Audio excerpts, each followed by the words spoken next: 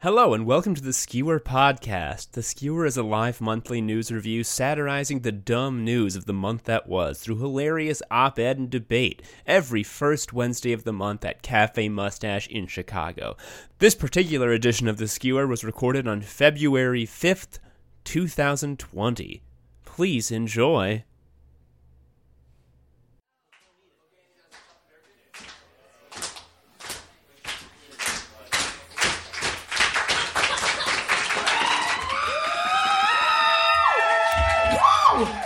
Yes! Welcome, everybody, to the SKEWER on this gorgeous, glorious, blustery, snowy Wednesday night in February 2020. My name is Erica Dreisbach. I'm going to be your host tonight. Here's a word I've read a lot and heard a lot lately. Electable. Who is electable? The unspoken presumption is that an electable person is good and smart and leaderly, which is obscene, because we all know that objectively the most electable person is Donald Trump, who is a demented baboon. I am no longer afraid that the Democratic obsession with electability will yield the same result in 2020 as it did in 2004. As we all recall, 2004 was the year John Kerry, a.k.a. Mr. Heinz Ketchup, and John Edwards, the guy who cheated on his wife while she was dying of cancer. Then I realized, no, he's actually just one of the guys. They were handily defeated by George W. Bush, the guy who says nuclear, and Dick Cheney, who did 9/11. Electability probably gives us a Buttigieg-Biden ticket, or Biden-Buttigieg. That's Miracle Whip on Wonder Bread. One of them is the tangy white wiggly goo, and the other is two spongy layers wrapping it up in a non-consensual hug. For a small group of people, this highly electable sandwich is the good, yummy, nummy. And for the rest of us, we could choke it down if it was our only option. And make no mistake, there is no conscientious abstention from lunch in 2020. We're gonna choke it down. It's not 1996 out here. Still, I was once afraid that if we put creamy white on the menu, we'd be doomed to repeat the failure of John 2004. I'm not afraid of electability discourse anymore, because I don't think it matters who we nominate. Because now I'm afraid that in November, Trump will suspend the election indefinitely. Because thanks to the successful arguments of the sex pervert Alan Dershowitz, it is now the presumed law of the land that anything the U.S. president does is in the U.S. national interest. Pharaoh can't defy Egypt. Pharaoh is Egypt. All it would take is one itty-bitty crisis. Fun fact, you can spell crisis with ISIS. But you can also spell it with alleged voter fraud or pandemic. It could be a crisis deliberately manufactured by Trump. Who would stop him? The FBI? Congress? The Supreme Court? Bernie? Ivanka? Now I'm really getting into fan fiction territory where she says, "Good night, Daddy," and then she garrots him from behind the Resolute desk with an artisanal cheese wire. You see, she was mad, burning mad about the jacked up price of Parmesan due to Trump's tariffs. That's a real thing that an Italian in our world is upset about. But we know now, because we all saw it, Trump can do whatever he wants, and no one will stop him. He can put his political opponents in jail. He can defund and dissolve the FBI. I know that norms and centrism are the new dirty, dirty wordies, but a politically polarized culture, one that's conditioned to reject information sources like the corporate fake news media, is cognitively easier to persuade and manipulate. This is a finding which, as Tom knows, I can support with research.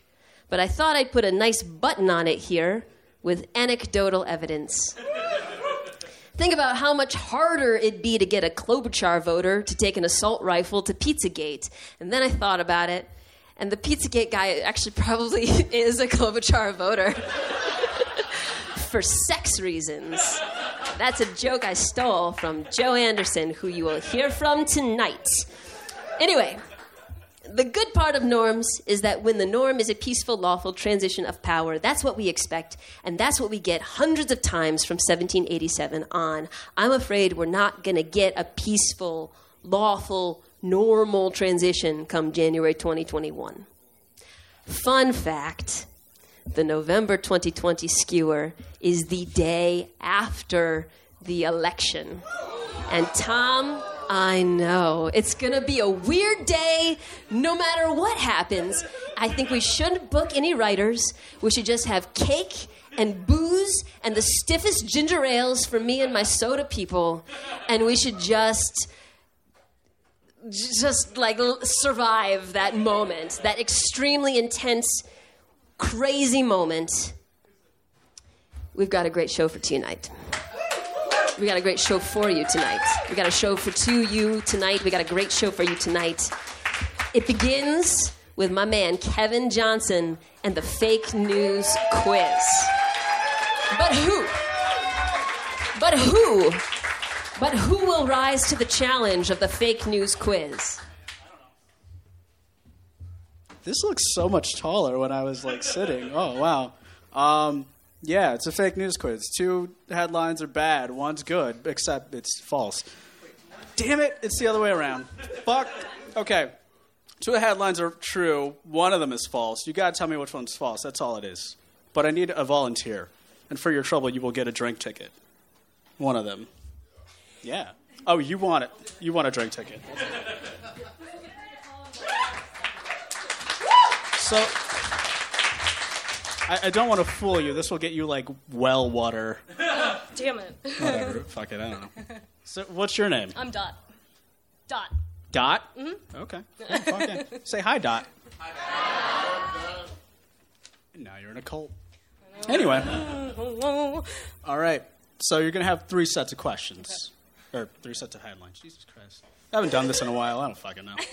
I've never done this before at all. All right. Your first headline. Okay. A gas station worker stole $17,000 worth of stuff on his first shift, and his boss doesn't even know his name. That's fucking dope. Story 2. Man claims a hate crime after bank refuses to accept his check while he was wearing blackface. Story 3. Wisconsin deputy allegedly scoured obituaries, then broke into people's homes while they were at funerals. Where is that from again? Wisconsin. Okay. Does that... Okay. I mean, if it were Florida, then yes, it's automatically true. But yes, I understand. All right, let's see. I'm going to go with the first one. That the gas station worker stole, like, $17,000 worth of stuff? That's the false headline. Oh, no, that's true. Oh, God. That man is a legend. But we don't know his name. Yeah, we don't know his name. That makes him even more of a legend, though, because it's just like a guy. Dread pirate Roberts. All right, so the second one was actually fake. There's a manhunt for a guy in Maryland. He robbed a bank, and he had blackface on. So that's what actually happened, which is whatever. All right, your second set of stories. Story 1. Ooh, it's another thief. But he stole weed from a cannabis amnesty box at the Midway Airport, and then he got away. So like at the TSA, you're like, oh, I'm going to go to another state and they don't allow weed. So there's like, here's a box. You can just throw it in there and you don't get in trouble. But this dude was like, yoink. It's like, perfect. There you go. A treasure chest. Just in case that didn't, it is, yeah. Filled with golden nuggets. Yeah.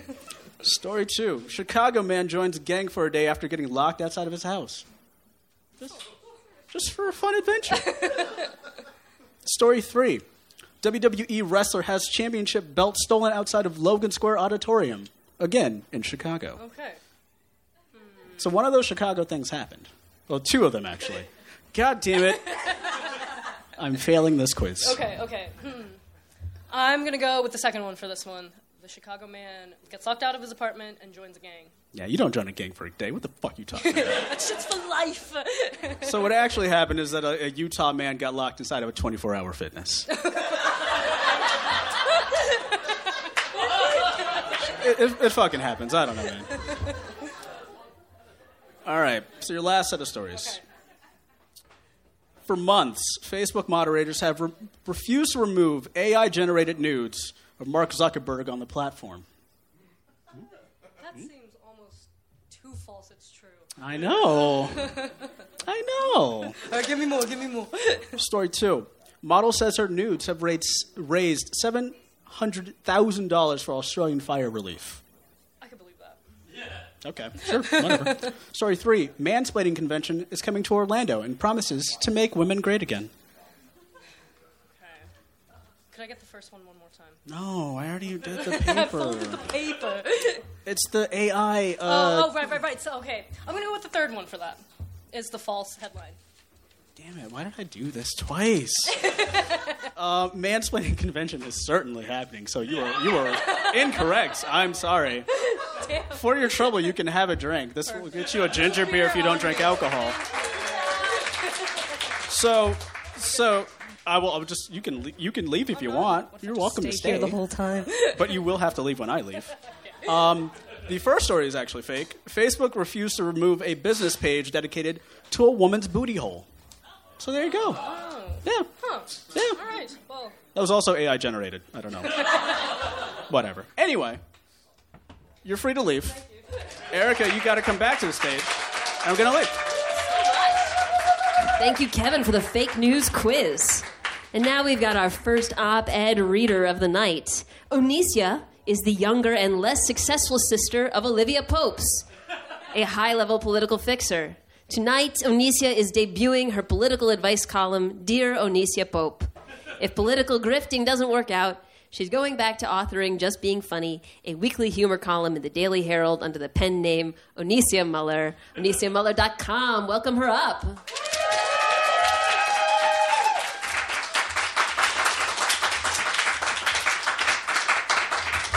Hello, friends. So, as you know, first you start a column, then you do some TV spots, and then I'll be on a nationwide book tour. All right, this letter comes from, let's see, Prime Minister Dr. Hubert Menace. Oh, wait, was I supposed to give him an alias? Let's see, Prime Minister Uberte Enesme writes, as you may have read in the Daily Herald, Hurricane Dorian hit the Bahamas pretty bad last September. I need to rebuild quickly, smartly, and with resilience. So, on January 13th, I hosted the Hurricane Dorian Pledging Conference. I invited representatives of governments, multilateral agencies, and financial institutions. Okay, so first of all, a pledging conference? Okay, that is a rookie mistake, right? Pledges ain't nothing but promises. And promises are comforts to fools. But let's keep reading. I spent taxpayer funds to book the Baha Mar Convention Center. We collected pledges in the amount of $1.5 billion. Okay, cool. The event committee thought up a theme and everything. Rebuilding a stronger and more resilient Bahamas. Unfortunately, that's less than half the estimated losses and damages. Okay, so first of all, I'm not surprised, right? With a theme like that, I don't expect anyone to rain down dollar bills, right? What? What? And then he says, that's including pledges for in-kind services. Okay. So, sir, right? In-kind donations? You can't scrape off the top of in-kind donations. What kind of politician are you? Okay? So basically, what you're writing here is that you lost money on a political influencer brand trip, right? Right? The only thing those governmental representatives and international investors were interested in was a free Bahamian vacation. He writes, oh boy, what a long letter. Sir, you are a hot mess. I must rebuild my island so I can stay in office. Do you think this can be done by simplifying requirements and expediting applications for Bahamian and international investors? Do I think you should have laxer investment requirements? Okay, sir, you are not a genius, but you're on the right path, right? Caribbean politicians are always pushing lower corporate taxes. That's the beauty of living in a hurricane zone. A hurricane ain't nothing but the dog ate my homework for Caribbean politicians, right? In fact, it's better than the dog ate my homework because now you have international media outlets confirming the existence of the dog and its ability to shred your homework. So they continue. Would you liberalize the process of investing for housing, the environment, debris cleanup, education, health, infrastructure, economy?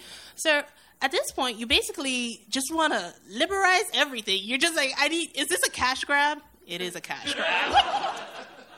So, if you're asking me for my professional opinion, I would say, stop talking about your deals to the media, okay?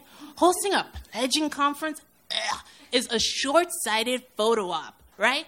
Everyone knows political progress is made through backdoor dealings. So do like every seasoned politician and pretend like you balance the budget. God damn! Your constituents doesn't care if you steal or not. All they care about is that they get what they need to live. Right? Right? Okay. And then finally, he's like, P.S., should I consider changing careers? Changing careers. Dear Minister Ubertine Emisme, okay? You don't want to put a prime minister's resume into the dark hole that is LinkedIn, all right? All right? Imagine being in politics. Imagine asking your political rival for a letter of recommendation. What are you doing? Sir, you're overqualified for everything. No one's going to hire an incompetent prime minister. You have options, though. You could abuse your executive power and change your identity. You could, but history has shown us that once a prime minister, always a prime minister. For you Americans, Trump has been president once. Prepare yourselves. Oh, too real, too soon. Too real, too soon. Okay, so here's the deal. Like you, Emperor Napoleon fudged up his political gig and got exiled to Elba. Stay with me, right? He was on an island with only 20,000 inhabitants. That's like going from prime minister to Starbucks manager, right? Napoleon couldn't go down like that. No. So he escaped Elba with 700 men. But when the British caught up with him, they exiled him to St. Helena, an even worse island. So dear prime minister and future prime ministers in training, you don't want to die, or worse, retire on a Starbucks manager pension. Stop worrying about money and policy and focus on maintaining power. Within 5 years, a new Category 5 hurricane will come and eat up your political homework.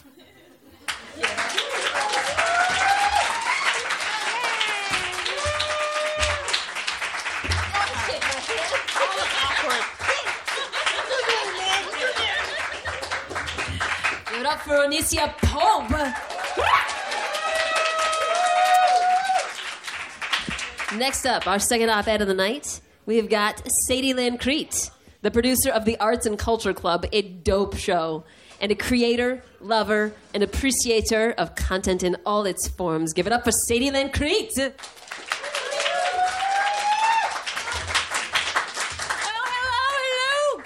Townsfolk of Logan Squire. Thank you for your warm welcome, Mustache Tavern. Who am I, you may ask? Why, I am one whose presence has been most fervently demanded by the people of your nation. Surely word has spilled from the lips that sip upon gossip, spreading to every washerwoman, fishmonger, child thief, and apparently political correspondent, revealing my once secret identity. Can you not tell by my pointed stocking cap and sprightly form? No? Well then, surely this will refresh your memory.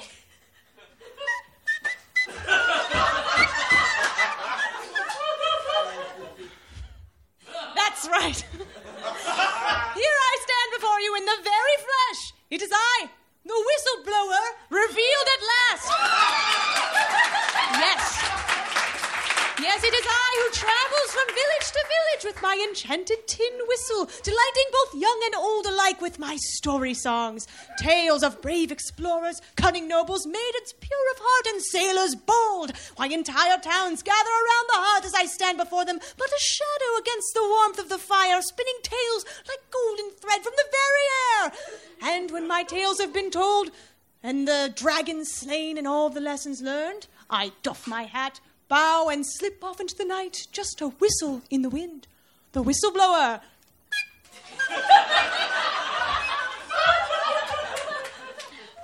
I was content making my journey with footsteps softer than a shadow on meadow grass, but a rustle in the branches and the echo of a bird song. But prying eyes and greedy hands have grasped me by my little shoulders and pulled me into the spotlight. The people of your country have demanded that I step forward, so here I am, yes, the whistleblower. Oh, why now? Why now do your representatives, your sheriffs, landowners, and men of renown proclaim across the continent that I reveal my identity? That I do not know. It is puzzling to me, and it takes an awful lot of puzzling to puzzle a puzzler. Never before in my countless years as a servant of mirth have I had my presence so fervently, willfully, dare I say, brutishly demanded. Well, here I am, as real as any creature in this fair realm.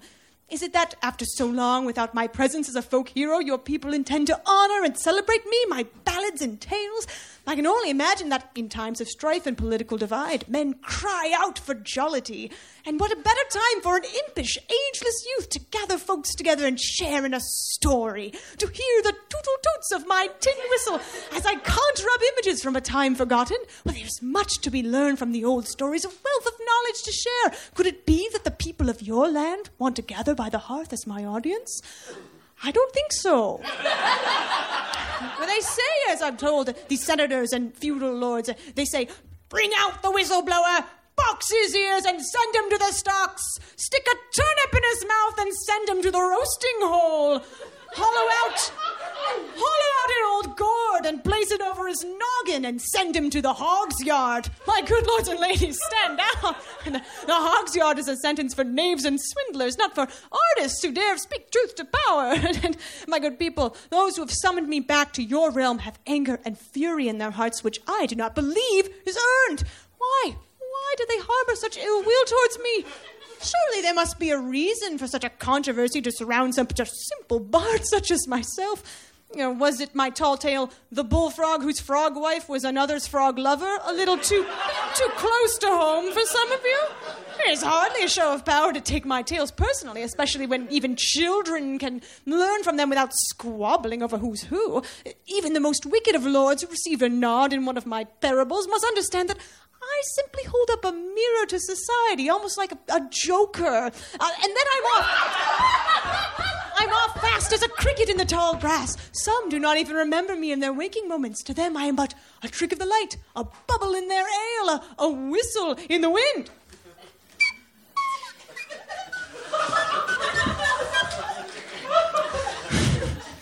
Treason is a word I'm hearing thrown around.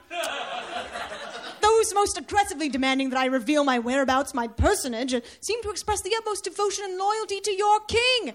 I would say, of course I respect a ruler of a nation such as formidable as this, but I won't say that because I'm a storyteller, not a liar.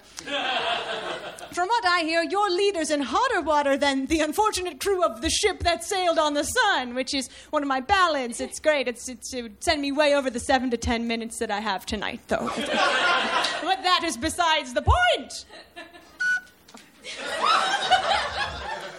They say I am some manner of tattler. That is quite the exaggeration, for while I may pepper my fanciful stories with gems as truth, as all fablers do, my stories are simply allegorical. I wouldn't give away the true Christian name of the Serpent of St. Charles, because for my purposes, he's a big snake in a velvet doublet. Traditionally, it has been the role of the fool to say what is not to be said about a ruler. Bards such as I, who make merry instead of money, are of such low status that we loop all the way back around to being able to, for example, note that the emperor has no clothes, or in your leader's case, that the emperor has clothes that don't fit him. And truth be told, I have not traveled across this goodly earth in many an oak's age. Who am I to have a take? Twere I have a take, it would not be hard and it not cold, simply underbaked. And the only Twitter I know is, well, this.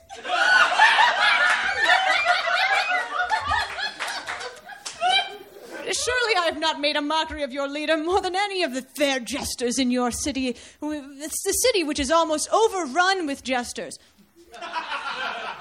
Verily, the reason for all the spite couldn't be the whistling, could it?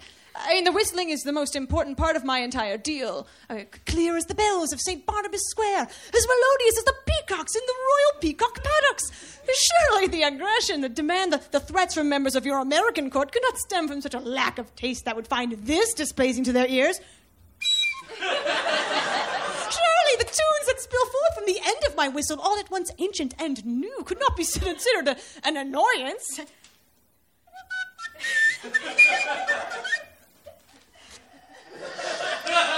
Whatever the reason, it's undeniable that the cries and bellows demanding my identity are not to sing my praises. But why, pray tell, is my name so important, huh? I'm not Rumpelstiltskin. Do they hope to make me vanish? It's much easier than that, you know. All one needs to do to make me disappear is simply stop believing. But in that, it's also harder, because as long as there are curious children and maidens in love, there's a hint of hope in their souls that I may still walk this good earth. A name, even my name, is unimportant to me. What matters are the grand adventures I invite you on with the beckoning of my whistle. And besides, the whistleblower, yours truly, has many, many names that I've gathered over my lifetimes of travel. They want to out me and speak my true name. Well, which one will cease the roaring of these lords? I'll throw some of my names out there. Tim Tom Tin. Roger the Green Glass.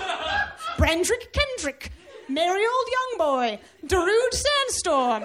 Ken Bone. Darius Dirthouse. Ryan Bear Toucher. Simple Sandalion. Any of these and many more. I wish to not be known by any name, for as many as I have, being known so dearly to so many wandering minds across God's green earth, I wish to be known by the laughter and tears from eyes green to grey.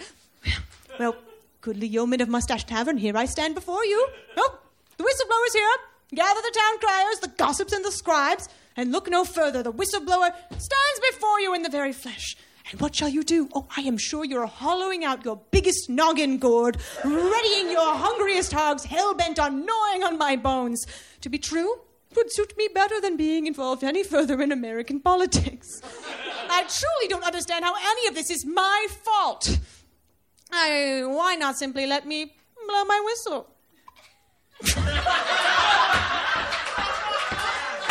I have no doubt, being the trickster that I am, I will easily escape whatever punishment awaits me, be it the hog's yard or simply having to sit through more courtroom drudgery. But if your people ever do need me to unite your town with a rousing tale or a soothing song, you know how to find me. Hold a wish in your heart and give a little whistle. Thank you.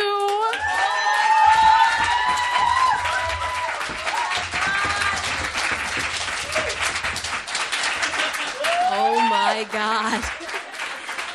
Now and for the rest of my life, I'm going to imagine the whistleblower being forced to testify, and they're like, state your name for the court, and he says, well, my true name is Darude Sandstorm.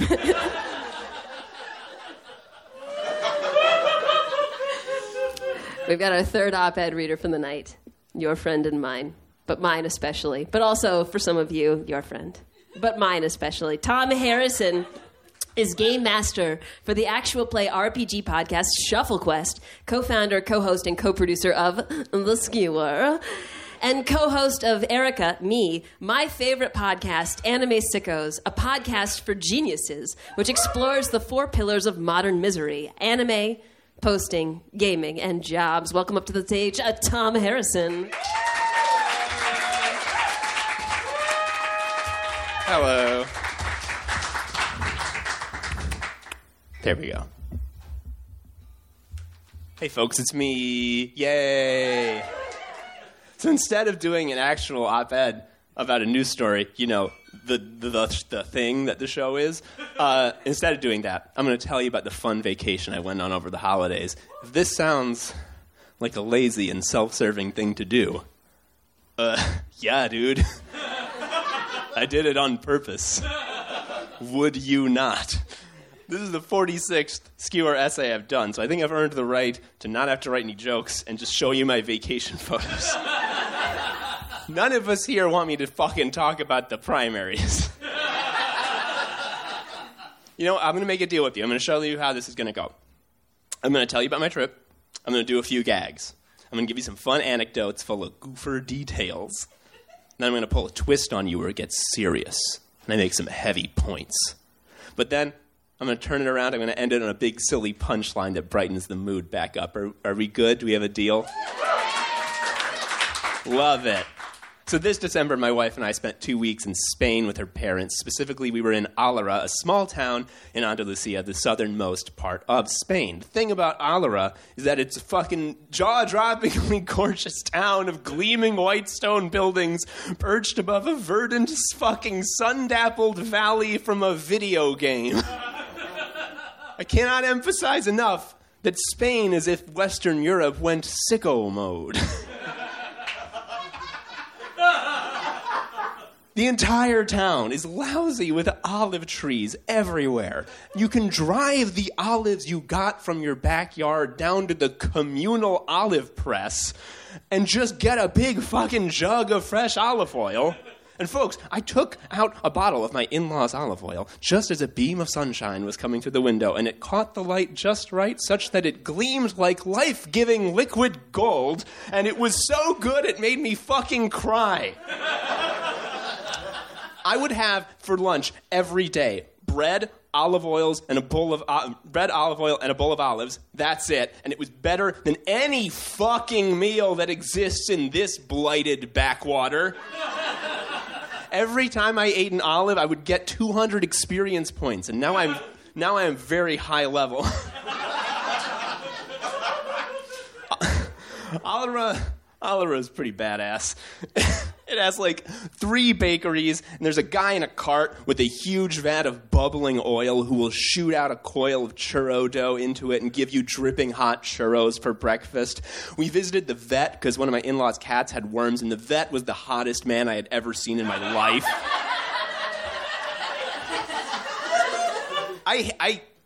Sidebar, I hate seeing hot people because when you do, you have to get married to them. And I don't want to get married because I've already been married. I don't want to get married to this new hot person. Hot people should be illegal. No, I don't mean attractive people. I don't want to get it twisted. There are plenty of attractive people who I know who I don't want to marry and whose presence does not break the law. And if you are wondering, well, gosh, am I hot? No, you're not. You're attractive. If you were hot, you would know, and you would regret it.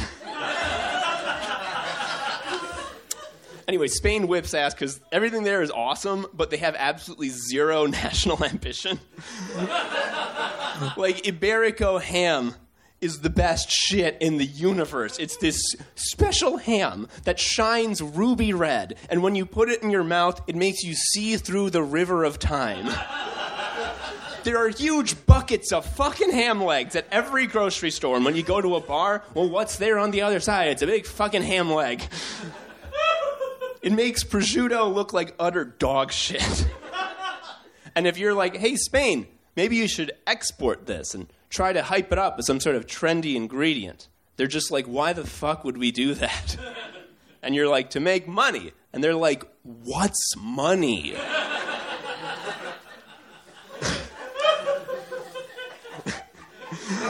One amazing instance of this was this place we saw in Seville called the Torre del Oro, which is like this weird squat little stone tower on the fucking river that has a Spanish naval museum in it. Now, I don't know if you're up on your Spanish history, but Spain used to have like the best navy, but then they all sank and they became poor for 400 years.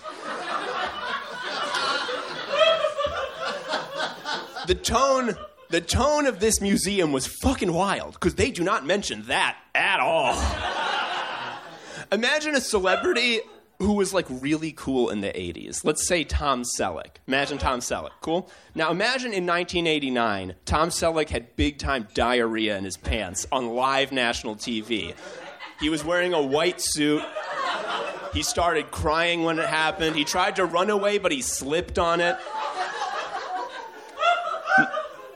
You got that? Okay, now further imagine you're at a Tom Selleck museum in 2020. And it's like, Tom Selleck was a cool sex symbol everyone liked. In 1989, his popularity declined, but now he's back and cooler than ever.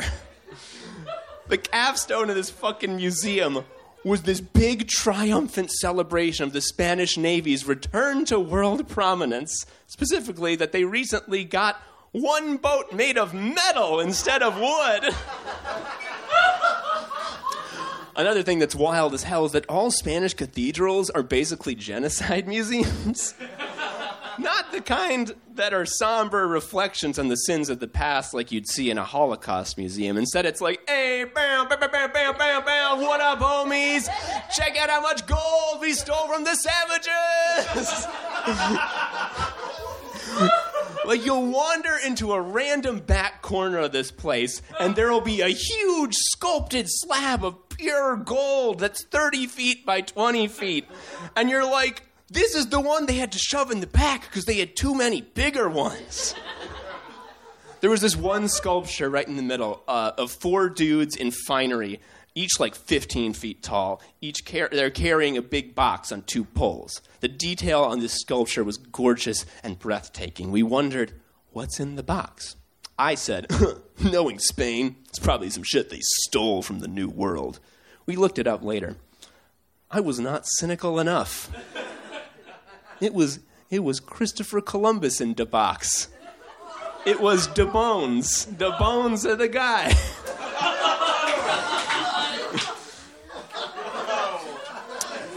Yeah. Speaking of Seville, my wife and I went there for 3 days as like a mini trip in the trip. And before it sounds too much like I'm bragging about my fun Seville vacation, which again I am doing, please remember that I am me, and I was therefore gripped with panic and anxiety the entire time. I'm fortunate enough to have the American educational system spend 12 years teaching me Spanish, which is to say that if a Spaniard said something to me that I was not expecting them to say, I would immediately begin to cry and run away. To me, it is extremely rude when a Spaniard in their own country does not simply speak one of the 5 sentences I am prepared to understand. Whenever this would happen, I would just toss my wife at the situation, like throwing a blanket over a grease fire, going like, you do Duolingo, handle it.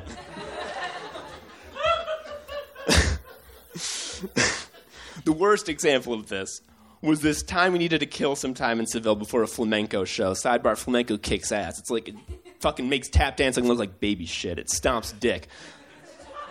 Anyway, we sat down at this tiny corner bar, just the cutest place to gem. I want some Spanish wine. I'm in Spain. I see in front of me a laminated wine list. I look at the words, and they're not the words I'm expecting to see, so I begin to cry. There is the word fino, not vino, fino, and then fino again, but with some letters next to it, and then there's only 4 options. I know instantly I'm going to fuck this up so hard in a way no one ever has before. I whisper to myself to try to calm myself down. Fino means fine. I decide I'll just get the cheapest one. So the bartender comes by. I order a glass of Fino, pointing to Fino on the menu. And what happens next will never leave my fucking brain. The bartender does this move that cycles through like 10 emotions in 3 seconds. It's something like this.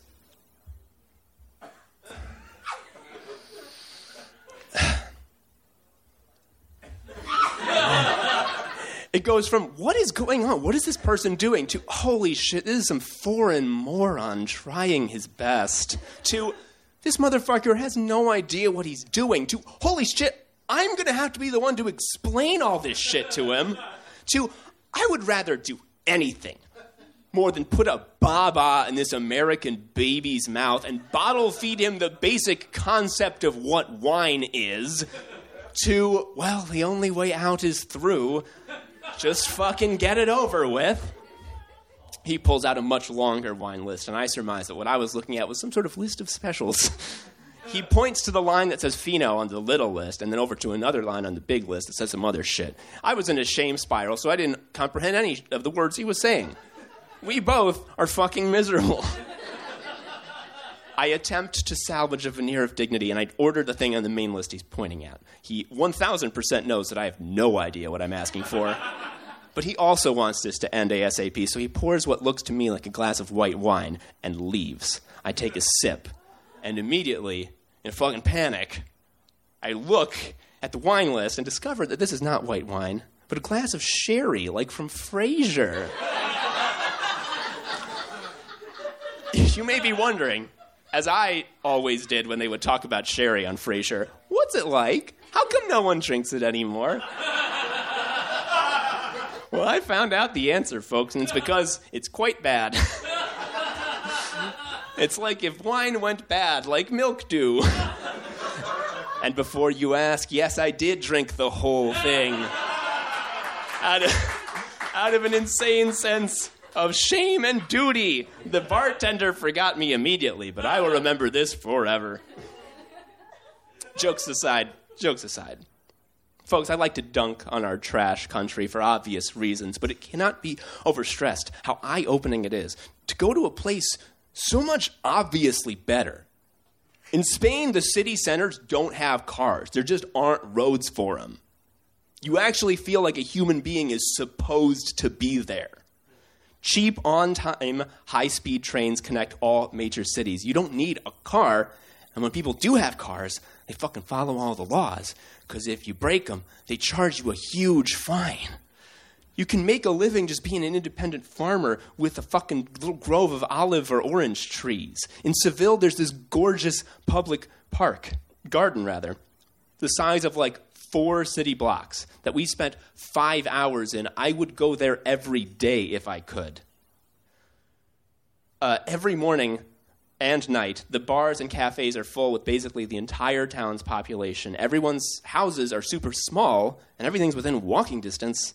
So why would you stay in, lonely, isolated, and atomized when you could just fucking go see all your friends? It's not even like there's a crazy drinking culture. Like, rates of binge drinking are low, and sales of non-alcoholic beer are inexplicably insanely higher in Spain than any other country. The entire time, I couldn't stop thinking about what my life would be like if I lived there instead of here. I could probably own a home. I wouldn't be crushed by the constant pressure to work some office job I don't care about. I could take a walk every morning in a warm wind with the smell of life on it. I could open a bakery. I mean, obviously, I would start out at one of the ones where we would get a fresh baguette every other day, just to get my legs. But, I eventually opened my own. There's not a big pastry culture in Andalusia. You can't get a macaron or a pie in Andalusia. I could do that. They sell macarons at the grocery store at the center of town, but not like how I would make them. I'd be the only game in town. I know I could do this. I don't doubt myself for a second. I would feel fulfillment and accomplishment in a way I simply can't do here. I could learn to see life as a friend and not as a cruel overlord that I need to trick and defeat every day in order to snatch scraps of joy out of its hands. I could travel more than once every 2 years. I wouldn't be tired all the time. I could see my friends more than once a month. This is the one time a month. I would look forward to every day. I wouldn't have to compartmentalize a majority of my waking hours into a little box labeled work that I put away and don't think about. Just looking down the street would be an act of beauty. When was the last time I walked down Milwaukee Avenue and saw anything that didn't weigh on my soul like a lead apron? When was the last time anything new wasn't a hideous atrocity actively making the neighborhood worse? When was the last time I didn't feel like an intruder crawling on the margins of a city built for cars, deadly and loud and ugly? What did I do to deserve this? The thing is that Spain isn't even special. Like, they have a socialist PM, yeah, but it's not like Scandinavia where it's used as an example of socialism working. Spain's government is rightfully not known for competence. They're a nation of bumbling dopes who love to be lazy and not work. They all take a whittle nappy every day. It's the poorest country in Western Europe, and Alara specifically is in the bottom 2% of the poorest towns in Spain. And I believe they are that poor. I've been on their roads, and it's like sitting in a rock tumbler. Despite that, the World Health Organization ranked Spain the healthiest country in the world last year. If you imagined the bottom 2% poorest towns in the U.S., you wouldn't be wrong to think of hell on earth.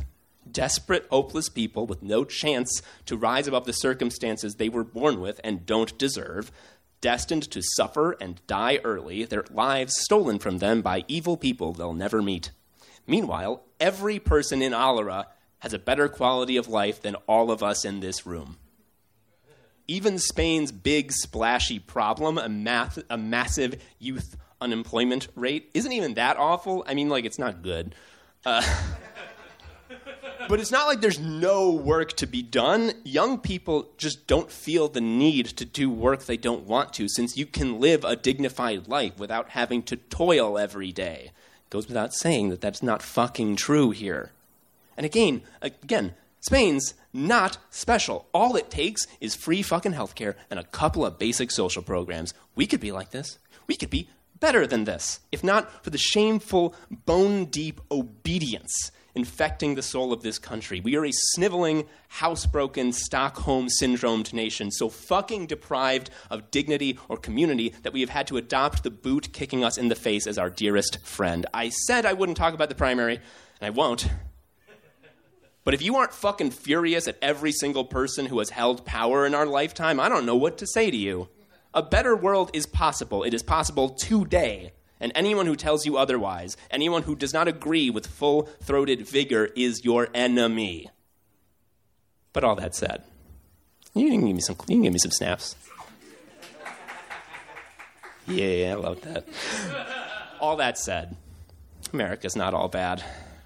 Case in point, when our trip was over, we're waiting to catch our plane to Chicago at the Lisbon airport. I won't get into it, but we had suffered the contemptible incompetence of Air Portugal for the entire previous day, and were very exhausted, on top of the dull melancholy of having to leave. We were able to get the last seats at our gate, right in front of two vending machines, which means that people are constantly pushing through the crowd in front of us to buy like a bottle of water. Sitting next to us was a large American son, a tow-headed giant child, wearing basketball shorts, a baseball cap, and with the blonde hair that curls up from below the rim of the hat like a little crown, Logan Paul hair. He was on his laptop on duke.edu signing up for classes. Corruption 101, or whatever they teach the princelings at Duke. His friend sitting next to him noticed that the vending machine had a Mars bar hanging right at the end of the metal spiral, and he made it his mission to jostle it out and get free candy. He tried to stick his hand up the slot. He tried to jostle the machine at first side to side, then back and forth. Nothing worked. Finally, he turned to his friend and wordlessly asked with his plaintive eyes for some help. And the kid looked up over his laptop, looked at his friend, looked at the vending machine, and said, without affect, "You should shoot it with the big gun."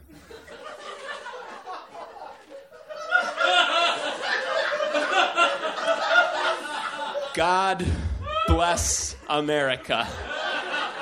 Thank you. Give it up for Tom.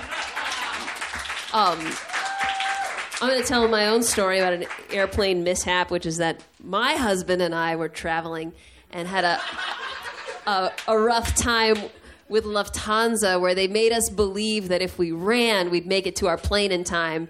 And then as we got there, the doors had been closed for like 10 or 15 minutes. There was no way we were going to make our plane. And the lady's like, I don't understand why you're upset. There's no point in getting upset now. And I was like, I didn't do this, but I wish I had.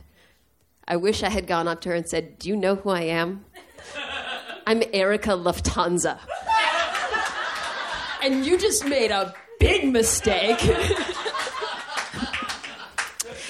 We've got our last op-ed reader of the night coming up. Joe Anderson is an office cog spinning freely and ineffectually in a big building with many computers. He's a dumb guy and co-hosts Erica's favorite podcast, Anima Sickos, a podcast for geniuses which explores the 4 pillars of modern misery: anime, posting, gaming, and jobs. You can find him on Twitter at Sharia Uncle. He has never been horny. Before he comes up, I want to explain something, which is that when Tom told me he had a podcast called Anime Sickos, I was like, do I have to know what a sicko? This means this is like a weird thing. I don't know what sicko is. I don't know what sicko mode is. The cool ones among you might think, oh, do you mean Travis Scott's song that sicko mode? Yeah, I'm not cool, so I didn't know anything about that. But then sicko mode was unlocked for me by Joe's girlfriend. He told me that she sometimes takes the entire weighted blanket and puts both halves on top of her body and says, I'm in sicko mode right now. And I was like, I get it. I get it. I'm a sicko. I'm an anime sicko. Joe Anderson, come on up.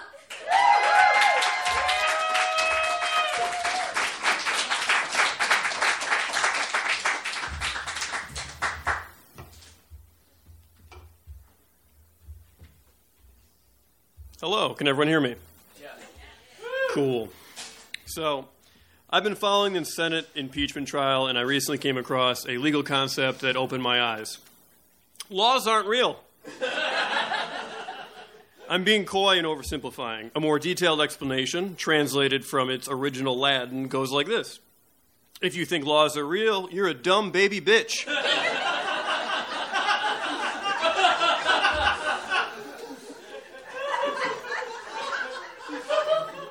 Not only are laws not real, but the field of constitutional law is super not real.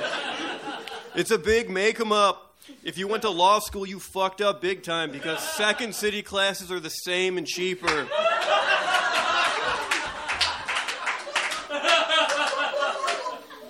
I also lied when I said I was following impeachment.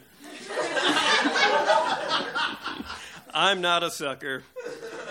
I was a sucker because I followed the Mueller investigation. I did lots of time theft reading about the Russia investigation and how Robert Mueller was going to do some kind of very powerful paperwork and fix our country or whatever. Instead, it took him 2 years to write an essay that said, America is a land of contrasts.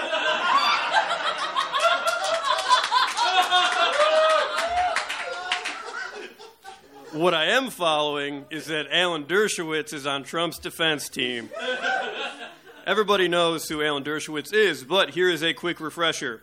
He was legal counsel for O.J. Simpson, Jeffrey Epstein, Harvey Weinstein, and now Trump. Dershowitz is also the king of Harvard.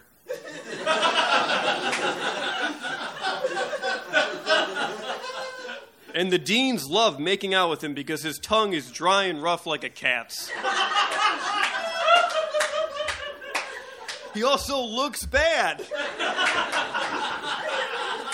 When I see his awful head on screen, I take poison damage. Dershowitz sues everyone who calls him a pedophile. So, I'm not saying that. He's just a guy who was best friends with Jeffrey Epstein and loved flying on a sex crime plane and getting massages on an island that exists to do pedophilia. So anyway, Dershowitz is a pedophile. And every time someone brings this up to Harvard, they're like, oh, this is very serious. We'll build another statue right away.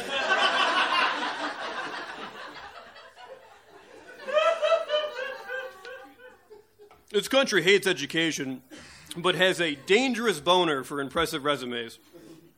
Every serious journalist gets so horny when someone from an Ivy League writes a book about how the skull shape of Caucasoids makes them natural leaders. A cartoon heart bulges out of their chest and their tongues roll out of their heads like a big carpet. I got good grades in high school and wanted to be a barber, but some asshole teacher tricked me into applying for college. I was too dumb to get into Harvard, which is for the best, because I didn't go to a school that tenured a protector of sexual abusers. Instead, I went to DePaul, a Catholic institution, which obviously does not have such baggage.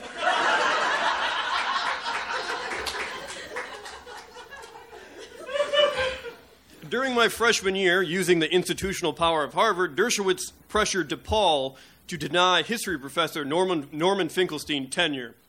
I didn't really get what was happening at the time because I was 19, and I'd yet to discover the cure for horny. Finkelstein wrote extensively about Israel brutalizing Palestinians and criticized the scholarship of Dershowitz's book, The Case for Israel. He also rinsed Dersh during a 2006 debate on Democracy Now! On campus, Finkelstein was painted as a Holocaust denier, even though his parents were both survivors and much of his extended family died in the camps. Finkelstein's tenure had already cleared 2 different committees when the decision was reversed, and the president of DePaul insisted that outside influence had nothing to do with it, while also lamenting outside influence.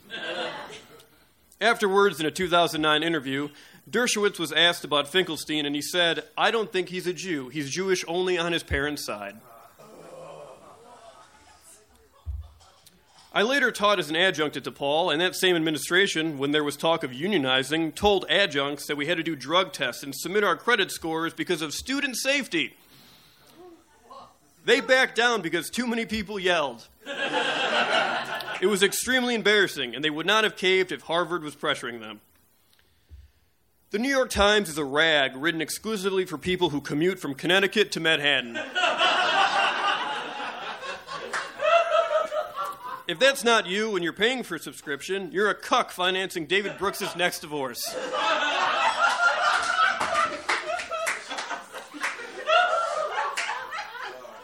In July of 2018, the paper spent a week running pieces about how no one in Martha's Vineyard wants to hang out with Dershowitz anymore.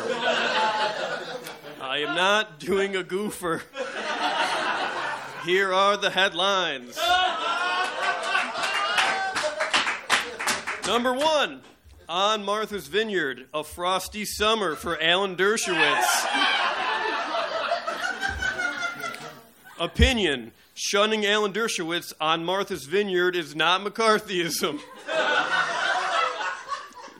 Number 3, Alan Dershowitz is enjoying this. That last one should have been, Dershowitz is not angry. Actually, he's laughing. This is what institutional power looks like. Journalism's flagship publication, just absolutely showing the world their doo-doo ass. While important people from good schools say, this ass is very clean. Imagine if your boss was like, hey, did you do your job this week? And you say, no, I've been writing fan fiction about Harvey Weinstein's friend.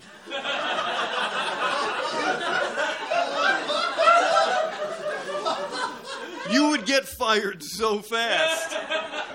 They would not let you get your stuff. Every journalist is afraid to criticize the New York Times because they all want to work there. After the NYT did their endorsement ritual, Time Magazine's Phil Elliott tweeted, I'll be watching for sudden hatred from the far left towards one of our most influential liberal editorial boards in the country. I replied, simping for the New York Times, and he blocked me. Do you wake up every day and feel like the past 4 years have been a parade of assholes who are wrong about everything? Would you be comforted knowing that more experts were in charge? If yes, you have been fucking listening to me. These are the experts. Whenever I see memes about missing Obama and wishful shit about how if only we had a smart guy in charge again, I feel like I'm staring at an insanity rune. If a JD from Harvard is so enriching, then how come Obama made noted scam artist and Theranos founder Elizabeth Holmes a presidential ambassador for global entrepreneurship? I still don't know what Theranos was supposed to do. I think they made a box where you put blood in and quarters come out.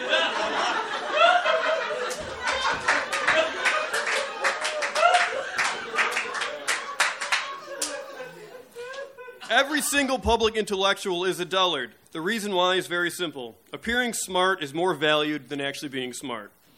Also, being smart is pointless. It's a stupid parlor trick unless you're making the world some sort of better place.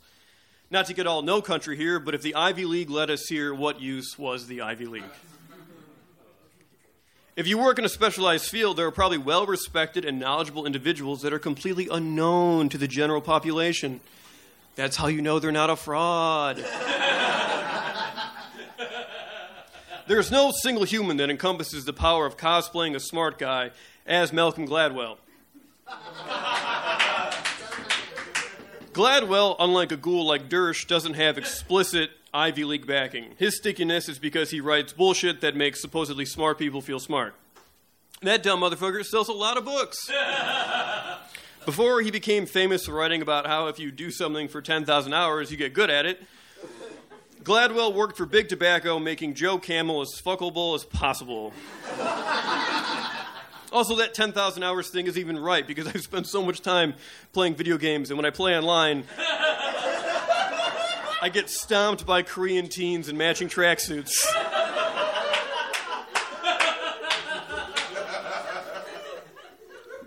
Malcolm Gladwell was the guy who pushed the broken windows approach to policing. He's responsible for stop and frisk. The NYPD would bring him around as their pet nerd to convince people that stop and frisk was good policy and in the public interest. Not only was his pseudoscience wrong, and a racist and ineffective policy actively fucked up people's lives. That should have ended his career as a serious writer, but he has never faced consequences for it. Malcolm Gladwell is also an Epstein plane guy. I saw a dude reading Gladwell's latest book on the bus and wanted to be like, hey, if you like that, you should check out this other book called Lolita.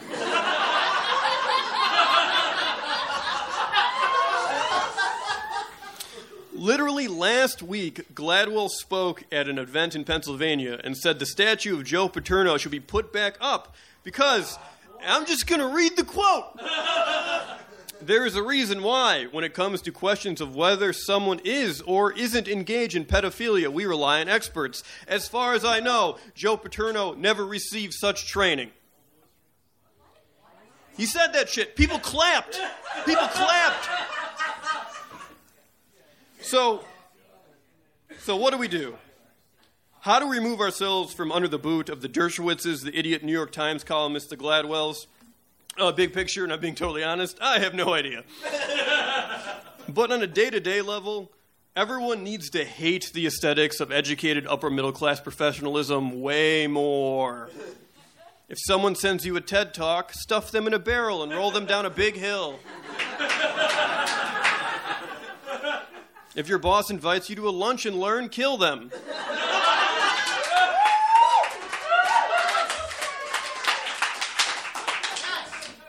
Please understand that the world does not award good boy points for being smart unless you're an ice-chewing psychopath. If the first thing you learn about someone new is that they are smart, be fucking skeptical. I'll end with this. Every time I log into LinkedIn, there's a little voice in my head that says, Joe, change your title to CEO of Sucking Your Own Dick.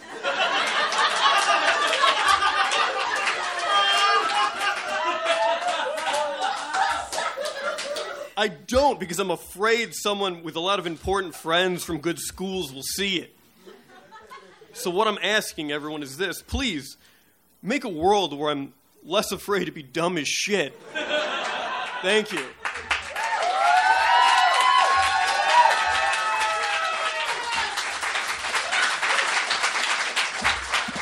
Yes. Yes. Joe and his aforementioned sicko mode partner, Winnie, were canvassing for Bernie recently in Iowa. So if you have interesting questions, if you have questions and interesting questions, there's Winnie right there. Go and see her. And now I'm going to tell my little quick story about Dershowitz. Take a trip back in time. And it was 2004. I was a Harvard Law School girlfriend, and my boyfriend at the time was taught contract law by Elizabeth Warren, criminal law by Alan Dershowitz. The dean of the Harvard Law School was Elena Kagan, who went on to become the Supreme Court Justice today. She's still there. The dean of Harvard at the time was Larry Summers, who went on to be, I believe, Treasury Secretary under Obama, but later in 2004 or 5 made headlines because he said in a big-time speech in front of all the Harvard faculty that boys are better at math and science than girls innately.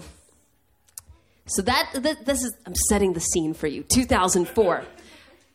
So in criminal law, they got to the section on rape and sex crimes. And Dershowitz said something that infuriated my boyfriend. Dershowitz said, rape is both one of the most overreported and underreported crimes. And my boyfriend was like, this is completely illogical. Something can't be underreported and overreported. Like, that was his problem with it. And I was like, well, obviously what he means is falsely reported and underreported. But the weirdest part was that Dershowitz declined to teach that part of the class himself. Instead, 2 students from the class who were 1L first-year law students, 2 female students were deputized, and they taught that part of the class. And I was like, this is really fucking weird. And now that I know what kind of a sex pervert he is, I'm like, yeah, I don't know exactly what was going on, but yeah, this makes sense. Yeah, teach it for me, girls. Teach it. You talk about the crimes. Something like that. Anyway, that's a true story, you guys. It really happened to me. So, I got my haircut today. Your job is to be really enthusiastic. Because this is real different for me. This is a departure. This is a real departure for me. But this is a hat here. If you've been having a good time tonight, you've been hearing some great pieces tonight, you've been having a real enjoyable time, and you maybe drop some dollars on your way in, but maybe you're thinking, man, this is worth way more than the dollars I dropped. Well, here is your opportunity. Because all of the money that you donate tonight, it gets split among our performers. Because at the Skewer, we pay our fucking writers. Thank you. Applause break for that. So I'm going to pass this hat around. And now I'm going to bring back up to the stage Mr. Kevin Johnson, the quiz master, the game master, the riddler, the enigma, wrapped in a joke and a fun quiz.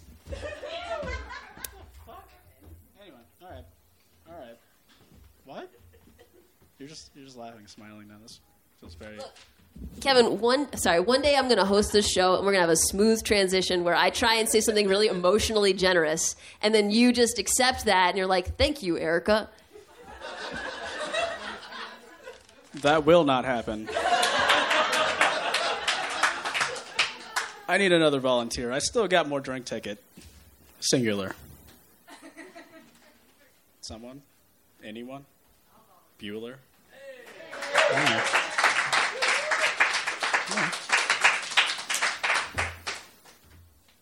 Oh, I guess you're taller than me. I just want to say that I intentionally live under a rock. So let's see how this goes. It'll probably help you. Fuck, I don't know. All right, you know how the game goes. All right, first story. Man uses 99 phones in a wagon to create a fake traffic jam on Google Maps. Story 2. A banana was duct taped to a wall. The artwork sold for $120,000. Then, a man ate it, which was also art. What was duct taped to who? A banana. Okay, yeah, was okay. Yeah, duct yeah. taped to a wall. I came out from under my rock that day, so I saw that. Okay. Yeah. So that one is true. All of it? No. Yes. Story 3. After dropping an EDM track named Don't Doubt Your Vibe, Tesla's Elon Musk wants to battle rap fellow spacefaring billionaire Jeff Bezos. One of those is fake. What are you looking around for? They can't help you. They can't help you. So, I mean, was it Elon who had, like, what's-her-face in his house? Grimes, a.k.a. C. No, Azalea. Oh, that was also true. Yes, both of them. Both of them, yes. So battle rapping? No, then the first one is false. Even though that sounds like a thing I want to do. God damn it, Onicia. Yes, the first one is false. The first one is false. Even though I really which is the want to do man that. with the wagon. Yeah. You're wrong. What? No, that happened. He was also an artist, but I went with the headline that called him a man because I was like, fuck you. That's not art. Shut up. Anyway, Tesla is not. His name is not Tesla. His name is Elon Musk. Mm-hmm. Elon Musk is not going to battle rap Jeff Bezos. Why? But I kind of want it to happen. Yeah. Your second set of stories. In 2019, more Americans went to the libraries than to the movies. Yes, really. That's the whole thing. Story 2.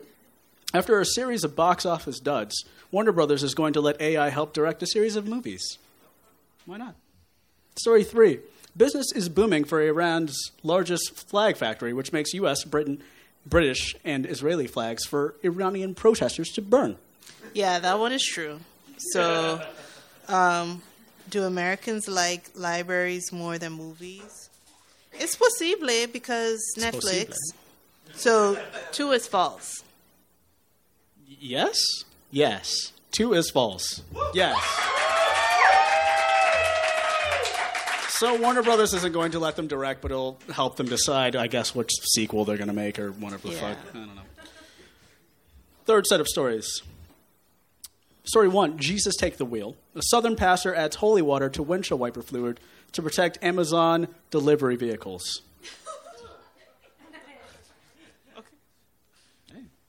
Story 2, Employment Tribunal rules that ethical veganism is a philosophical belief protected by law against discrimination. Story 3. Missouri church leader charged with soliciting prostitution on Grindr with an Arby's gift card. And men, if you're wondering, yes, he's got the meats. But I love a good pun. Yeah. And I love a bad pun. Yeah. Bad puns are the only puns. No. Okay, so holy windshield. Yeah. Nah, I believe that shit because preachers. Yeah. And then the middle one. Veganism is protected by Yeah, I'm law. going to say this one is false only because I didn't understand the sentence. It was just like words.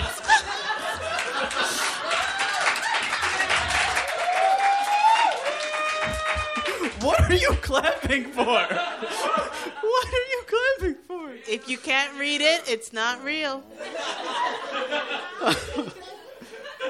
In Britain, somewhere, there's an employment tribunal that ruled that ethical veganism is a philosophical belief and it's protected by law from discrimination. That actually happened. Therefore, you are wrong. Okay. I still don't know what that means, but okay, yeah. Veganism, wrong. Yeah. No, protected. It is not... Not protected. It is protected. God damn it, you're messing me up. God damn it! Oh. Yeah. Take it, please. Thank you. Okay. Okay. So the story that is incorrect is the first one. It is a mixture of 2 different stories. Driver training was reportedly too much of a bottleneck for Amazon, so they just didn't do it. For the delivery drivers, they were like, whatever. And the second part of that is that there was a Louisiana church that filled a plane with holy water and blessed an entire community. They just crop dusted it. And we got Jesus. I would like to transition back to Erica, but she is going through papers. Are you okay? Okay, we're good. We're good. Welcome back. Thank you. You guys heard that thank you, right? And now, the crown jewel of the evening, the debate. Sometimes there is a topic in the month. In fact, every month there's a topic of the month that is so huge, so complicated, that we require two writers to duke it out and figure out what is the meaning of this complicated, vast, intense, strange story. Bringing up to the stage now our two debaters. First, we have Carrie Cook. Carrie Cook grew up in a small town in Indiana and went to a series of schools whose mascots were Abraham Lincoln, an angry dachshund, a train, respectively. She majored in film and was 4 credits short to a postbac in writing when her parents asked, "Do you need another degree for something you'll never get paid to do?" Her other writing has appeared in Essay Fiesta, Misspoken, and probably the best live journal you'll ever read. Carrie Cook. Thank you. And our other combatants. Justin Parlette is a comedic actor, writer, director, producer, and nap enthusiast. You can see Justin in the sketch groups Vodka Pancake, Mixtape Rewind, and Off the Clock. He improvises with The Church of Bonatology, Uncle Bobo, and True Crimes. Justin splits his time between Chicago, Oregon, and Los Angeles with his wife and their socially acceptable number of cats. He won a debate scholarship in college and is ridiculously excited for this. Give it up for Justin Parlette.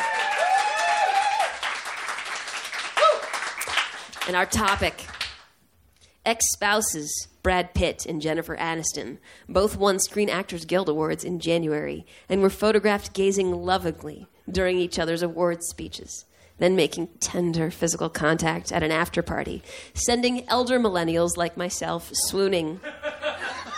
Who should be the next 1990s era couple to reunite? These 30 years later, Carrie, who you argue for? I'm arguing for the legendary Britney Spears and Justin Timberlake.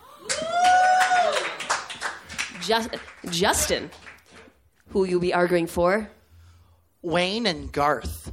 Right. Carrie, you will be going first tonight. Your opening statement. Thank you so much. A wise woman once sang, "Don't it always seem to go that you don't know what you've got till it's gone?" Another wise woman also sang, "My loneliness is killing me." Yes. And I must confess, I still believe. Well, Brittany, so do I. The next 90s duo to make a comeback must be Brittany and Justin. I'll admit I was a little excited to see the Brad and Jen pictures the morning after the SAG Awards, until I remembered that Brad is a creepo who did Jen dirty. Where was all of this romantic energy when you were cheating on her on the set of Mr. and Mrs. Smith, Brad? But let's talk about the why behind our collective excitement about Brad and Jen. Ultimately, this was a potential redemption story. It's what we all want to happen when our ex sees us out after they've broken up with the rebound. To look perfect, preferably in formal wear with hair and makeup done by professionals, to have them watch us win an award and for us to watch them swoon. Would we get any of that satisfaction with a Wayne and Garth reunion? Absolutely not. A reconciliation between Brittany and Justin is the obvious next step of that sentiment. Let's reflect. Did Jen ever, in public, look like we all look post-breakup? Never. Not for a moment. Sure, maybe she looked a little sad on a tabloid cover or two, but that bitch did not even sniff a pint of Ben & Jerry's, and we all know it. Brittany, on the other hand, had a downward spiral we can all relate to in Trump's America. Hell, I almost shaved my head out of sorrow and rage watching the State of the Union last night, and I doubt I'm the only one. Wouldn't it feel great to watch her emerge from the ashes like a beautiful, head-to-toe denim-clad phoenix? And let me be clear. I'm not advocating for Brittany and Justin to ride off into the sunset happily ever after. No.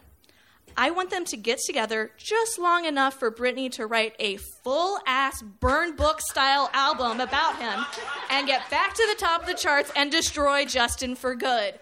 Why? Why? Justin Timberlake is a complete and total trash monster. He has talked out of every side of his mouth about what Cry Me a River is about. First, it was about his friend who got cheated on. Then it was about him being cheated on by 3 different girlfriends.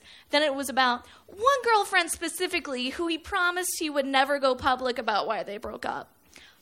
Great job there, buddy. The use of the Britney clone in the video was so subtle. He then goes on to write what goes around, ... comes around, clearly about her relationship with Kevin Federline, even stooping so low as to use an unnecessary ellipses just like Britney did in ... Baby One More Time. This man would not have a solo career if not for his exploitation of his relationship with Britney. The least he can do is give her fuel and publicity for her return. Justin was also caught recently canoodling with a co-star on location for his latest movie. So the breakup with Jessica Biel is practically inevitable. The only question is, what do you want him to do afterward? Date a string of models? Or date Britney again, have her deliver the humiliation he's earned, and get the comeback story she so richly deserves? I have, thus far, not even touched upon my competitor's option because, honestly, there's just not that much to say. It's a non-option. Fact, when I told 2 younger millennials about the debate and used Wayne and Garth's full names, neither knew who I was talking about. There is no excitement, no intrigue in a Wayne's World reunion. There actually already was a tiny one at the Oscars last year, and no one remembers it. The only people who were interested at all were the same people who, if they went full reunion and did a Wayne's World 3, would bitch on Twitter about how we're destroying their childhoods. Yes, I'm talking about middle-aged white men. Must we do more to cater to their whims? History has shown they never appreciate it when we do. Aren't they the people who got us into this general hellhole in the first place? I cannot in good conscience support a Wayne and Garth reunion, despite the fact that I say if it's a severed head, I'm going to be very upset every time someone says they have a surprise for me. The cold truth is, Britney and Justin's reunion isn't an if, it's a when. The only if is if you will be on the right side of history when Queen Britney rules again.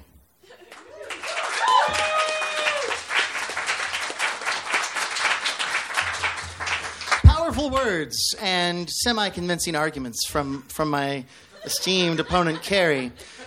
Before I get started, I just want to let you know that, yes, I did have a debate scholarship in college, so I took this way too seriously. I would like to thank our gracious host here at Cafe Moustache, our producers, Erica and Tom, for providing you, the audience, with this fantastic night of humor and art. But that's all over now, because now we're debating. And if I've learned anything from the Democratic Party, it's that debate kills fun. We've been tasked with answering a question which has plagued humanity throughout its entire history, since the beginning of recorded time, or at the very least since VH1 started airing I Love the 2000s during the 2000s. Who should the next 1990 era's couple be to reunite these 30 years later? In order to determine which couple is superior, we have to establish why we're asking this stupid question. Is it because in the last 4 years, have been such a dumpster fire that we're longing to escape into a nostalgia of an era when things were just a little bit simpler, when presidents were impeached for stupid reasons as opposed to actual treason? Probably. Let's go with that. Good old-fashioned escapism through nostalgia. My opponent wants you to get Britney and Justin back together out of spite, but I'm asking you to get to your higher level. Let's have some goddamn fun, because don't we deserve that? If the idea... Apparently not. My entire point is ruined. Look, if I'm hoping that we want this nostalgia, and I'm hoping that's honestly true, because I base my entire argument around it. So if you don't buy it, then... but we have to ask which couple embodies the 90s. If the question is which couple of the 90s we want to get together, or which isn't a couple that is actually of the 90s. And one of the challenges that I've run into is something that was brought up by my opponent. You see, it seems most people in their 20s, when they think of the 90s, they think of an era between 1998 and 2005. And I'm sorry, but that leaves a large section of the 90s out. A section of the 90s that were ruled by two best friends from Aurora, Illinois. I'm talking about Wayne and Garth, your local heroes. Because in this debate, they are the home team. No 90s couple better encapsulates the bond of friendship and change the cultural landscape of the 90s better than Wayne and Garth. Wayne's World is a real 90s institution, and its influence is so significant, it's likely you might not even realize how many of the catchphrases that you use on a regular basis, one-sided by my opponent, came from Wayne's World. Things like, as if, party on, no way, way, excuse me, we're not worthy, shaw, right? Extreme close-up. Just saying not when someone says something sarcastic. And my personal favorite, if you're going to spew into this. From 1989 through 1994, the Wayne's World films and sketches on SNL came to help define pop culture of the 90s. During the 40th anniversary in 2015, the duo was anointed as the most memorable sketch in SNL's history. And we as comic enthusiasts and comedians can debate whether or not that's true, but this listing was created by people who aren't in the comedy industry, people who watch the show and enjoy the show. And they said Wayne and Garth is the best thing that SNL has offered us. They were so famous in the 90s that the BBC extracted their sketches from SNL and made standalone episodes of Wayne's World to show the British public. Which is just insane, but they did that. There were Nintendo, Super Nintendo, Game Boy, and Sega Genesis video games based on Wayne's World. They had crossovers with Elvira, Michael Jordan. They made an appearance on Sesame Street. And on SNL, they mingled the likes of Wayne Gretzky, Bruce Willis, Aerosmith, Sharon Stone, Heather Locklear, a virtual poo-poo platter of 90s icons. And then there's the movie. Rather than mimic the simplicity of the television sketches it was based on, the screenwriters of Wayne's World follow Hunter Thompson's adage, when the going gets weird, the weird turn pro. Because if anything, Wayne's World is fucking weird. Beginning with the subject matter, these two Led Zeppelin-loving cable access show hosts from upstate Illinois are the premise. And using that idea, the filmmakers create this movie so deliciously odd that Robert McKee, the author of Screenwriter Bible Story, cites Wayne's World as the epitome of absurd comedy. And that's high praise for an SNL film. I mean, have you seen Pat? Stewart saves his family? They're shit. Wayne's World transcends that, because here in 2020, we're used to films and TV shows regularly breaking the fourth wall and joking at their own expense. But in 1992, this was far less common. And here was Wayne's World, a corporate film from Paramount Pictures making fun of corporate film products. The movie featured characters trying not to sell out while the creators were actively selling out. It employed narrative tricks like multiple endings, speaking into the camera, dream sequences, unfeasibly attractive girlfriends for these idiots. Wayne's World mocks celebrities and other films mercilessly while operating on a whole different plane of existence to the 1992 that the rest of the world was living in. Now, all this is distilled into a scene where Wayne and Garth criticize product placement while they are advertising Pizza Hut, Reebok, and Pepsi. The most three iconic 90s brands that I can think of. And if you could think of another one that is more iconic than that, you can have my Huffy White Heat. Now, all of that is commonplace, right? A lot of the comedy that Wayne's World gave birth to and eventually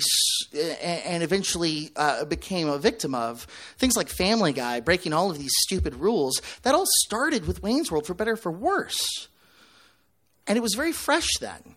And it continues to affect the way that comedy is produced today. So in closing, why is this important? Why am I talking about this? It's because we're charged with answering which couple of the 90s do we want to get back together. Well, frankly, I want the couple that reminds me why it was fun to be alive in the 90s. I want Wayne and Garth, so climb into their Pacer with me and headbang along with Bohemian Rhapsody. Because as Brian May of Queen says, Wayne's World revived Queen in the 90s. You would not have Bohemian Rhapsody, the Academy Award-winning film, without goddamn Wayne's World. And why? Do we know that? Because they put Mike Myers in the movie. Specifically for that reason. So come on, everybody. Party on with me.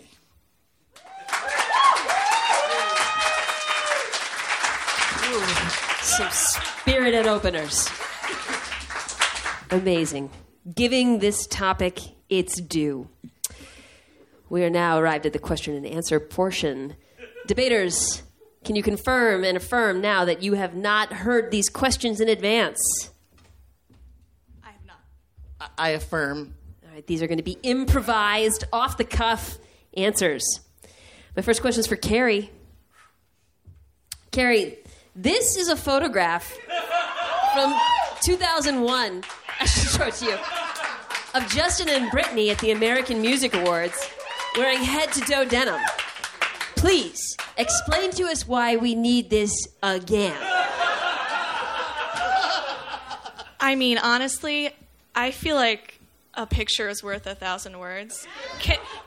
If you don't get this in your heart, if you don't feel this in your spirit, I can't convince you. This is the 90s. This is everything. This is everything I want. A brief rebuttal? The picture was taken in 2001.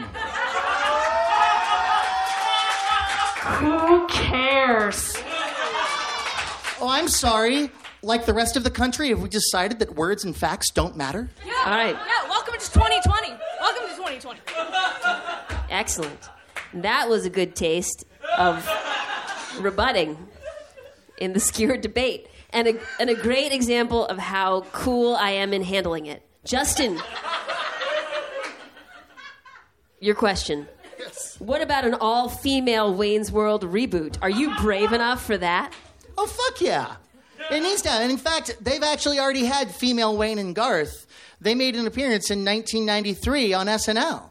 So, yeah, not only am I for it, but it's been done, and they'd probably bring it back as part of a reboot. I need only reference the all-female Ghostbusters to tell you how people would actually feel about a female Wayne's World reboot. I mean, again, I said this in my opening remarks. The Twitter middle-aged white men would have a field day and make it miserable for all of us. Spirited. Carrie. Yes. What's a good way to remember that Justin Timberlake's wife, Jessica Biel, is different from Jessica Alba? Because I sincerely cannot tell them apart. That's a great question. And I would say you don't need to. They are of equal relevance, and as I stated before, Justin's gonna leave her soon anyway. So she's kind of a non-starter at this point. No rebuttals this time. Justin, can Wayne and Garth make out? Are you brave enough for that? Of course. Why the fuck wouldn't they? I kind of feel like they already have. It's just cable access may have not been brave enough. But it's 2020, and I think it's time to show their true love. Because they clearly are in love with each other. Cassandra is a smokescreen. I think that must be some Wayne's World inside baseball. Question for both of you. Were the 90s actually good? Or is that just misplaced boomer and elder millennial nostalgia? I think all eras suck pretty equally. But that's the whole point of nostalgia. We make it seem better and to deal with the hell that is our current existence. So I would say no, but That's why you got to pick out the nuggets that are good and bring them forward, like full head to toe denim. Yeah, I'm not going to disagree. Well, with the head to toe denim, I will disagree with that. The Canadian tuxedo has no place in modern society. But I will say, well, maybe for some, it's a fashion choice. You're free to choose that if you like, but I'm also free to not.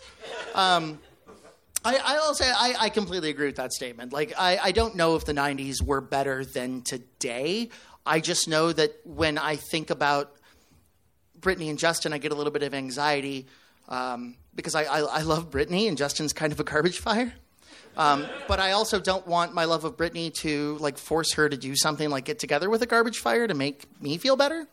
But having Wayne and Garth get back together would just, I think, bring a lot of joy to the world because they're just two morons in a basement enjoying music and talking about how much they enjoy music. And that's kind of fun, and we need that because it's really hard for me as an elder millennial to find music that I like now because there's too many choices, so I need someone to guide me. There you have it. There you have it. And now we will have our closing statements. Carrie, you went first, so now, Justin, you will go first. Let me authenticate into my iPad.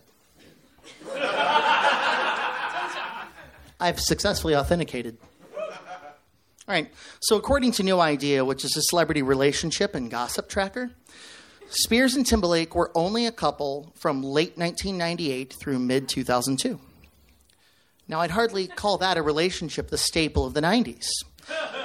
And it doesn't really matter if young millennials couldn't remember who Wayne and Garth were, because I guarantee you when they go to a karaoke bar and Bohemian Rhapsody comes on, as it does at least twice a night at any karaoke bar, everyone in that bar bangs their head like they're insane.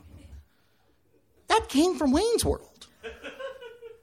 That directly came from Wayne's World. On his literal deathbed, Freddie Mercury watched that scene and laughed his ass off. I don't know. That's the kind of joy I want in the world, as opposed to, hey, let's get Britney back together so that Justin can make her sad so she can make a record. I think Britney's doing pretty good on her own right now. She's making some pretty damn good music at the moment. Don't ask me what it is. I really do firmly believe that outside of Pamela Anderson and Tommy Lee, or maybe Kurt Cobain and Courtney Love, or possibly Julia Roberts and Lyle Lovett, or maybe Pete and Pete, there are no more couples iconic to what the 90s can and should be. A time of fun, a time of friendship, a time of hanging out. I think that's what we all need right now. Let's put down our phones, take our earbuds out, and let's just hang out with each other in a basement or, well, maybe not a basement. That can be creepy. But, like, wherever your friends are. And let's go cruising around in your sustainable electric vehicle. And remember that life is about connections and about celebrating what we each enjoy. It's not about the vapid emptiness of a celebrity relationship. It's about happiness and connection. And that's what Wayne gives us, and that's what Garth gives us, not Canadian tuxedos and Spite records. I urge you to vote for friendship. Party on!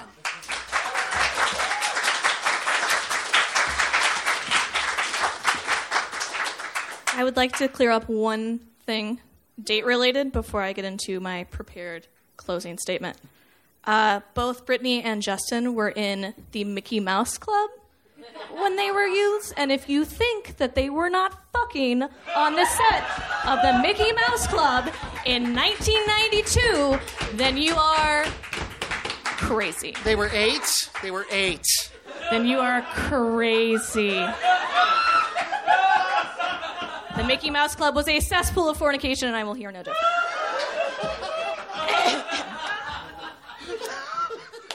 I have written this in advance, so I'm sure my opponent has done his best to advocate for the losing side of this debate.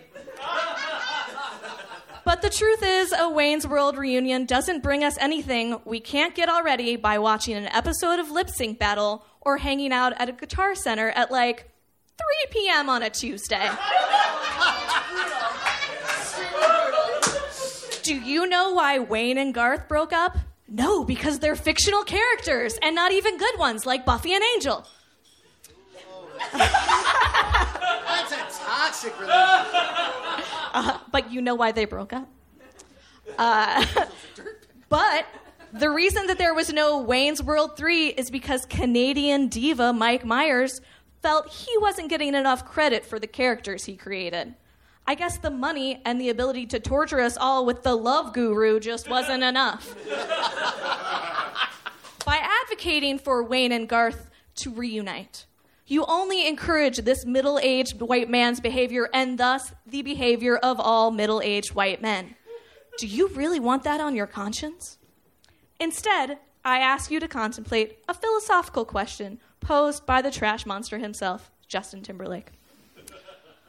What's the deal with this pop life? And when is it going to fade out? The answer? Never. Brittany and Justin is the reunion we all need. The reunion that will inspire us, that will save us, must not be a sad old man ego circle jerk. It must be pop. All hail Queen Brittany. Rousing debates, arguments.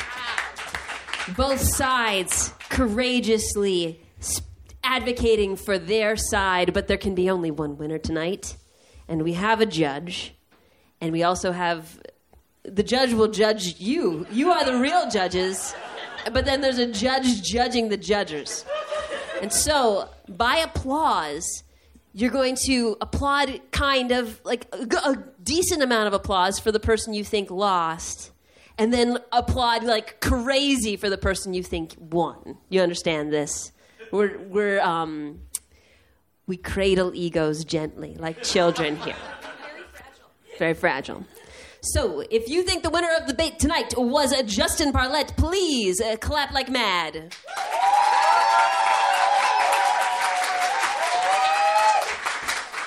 And if you think of the winner of the debate tonight was Carrie Cook, please clap like mad. Judge of judges. So close. I gotta give it to Carrie, though. Carrie is the winner. Here is your skewer.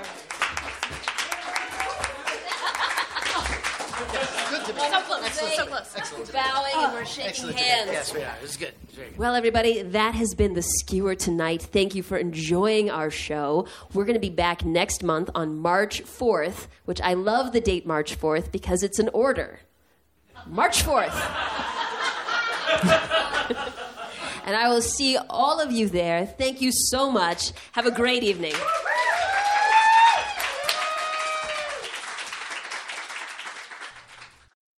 Thank you for listening to the Skewer Podcast. If you like what you heard, you can always come to a live show at Cafe Mustache in Chicago the first Wednesday of every month. If you like the podcast, you can subscribe on wherever you get podcasts. And if you want to know more about the show or be in the show, you can email us at skewerchicago@gmail.com. Bye!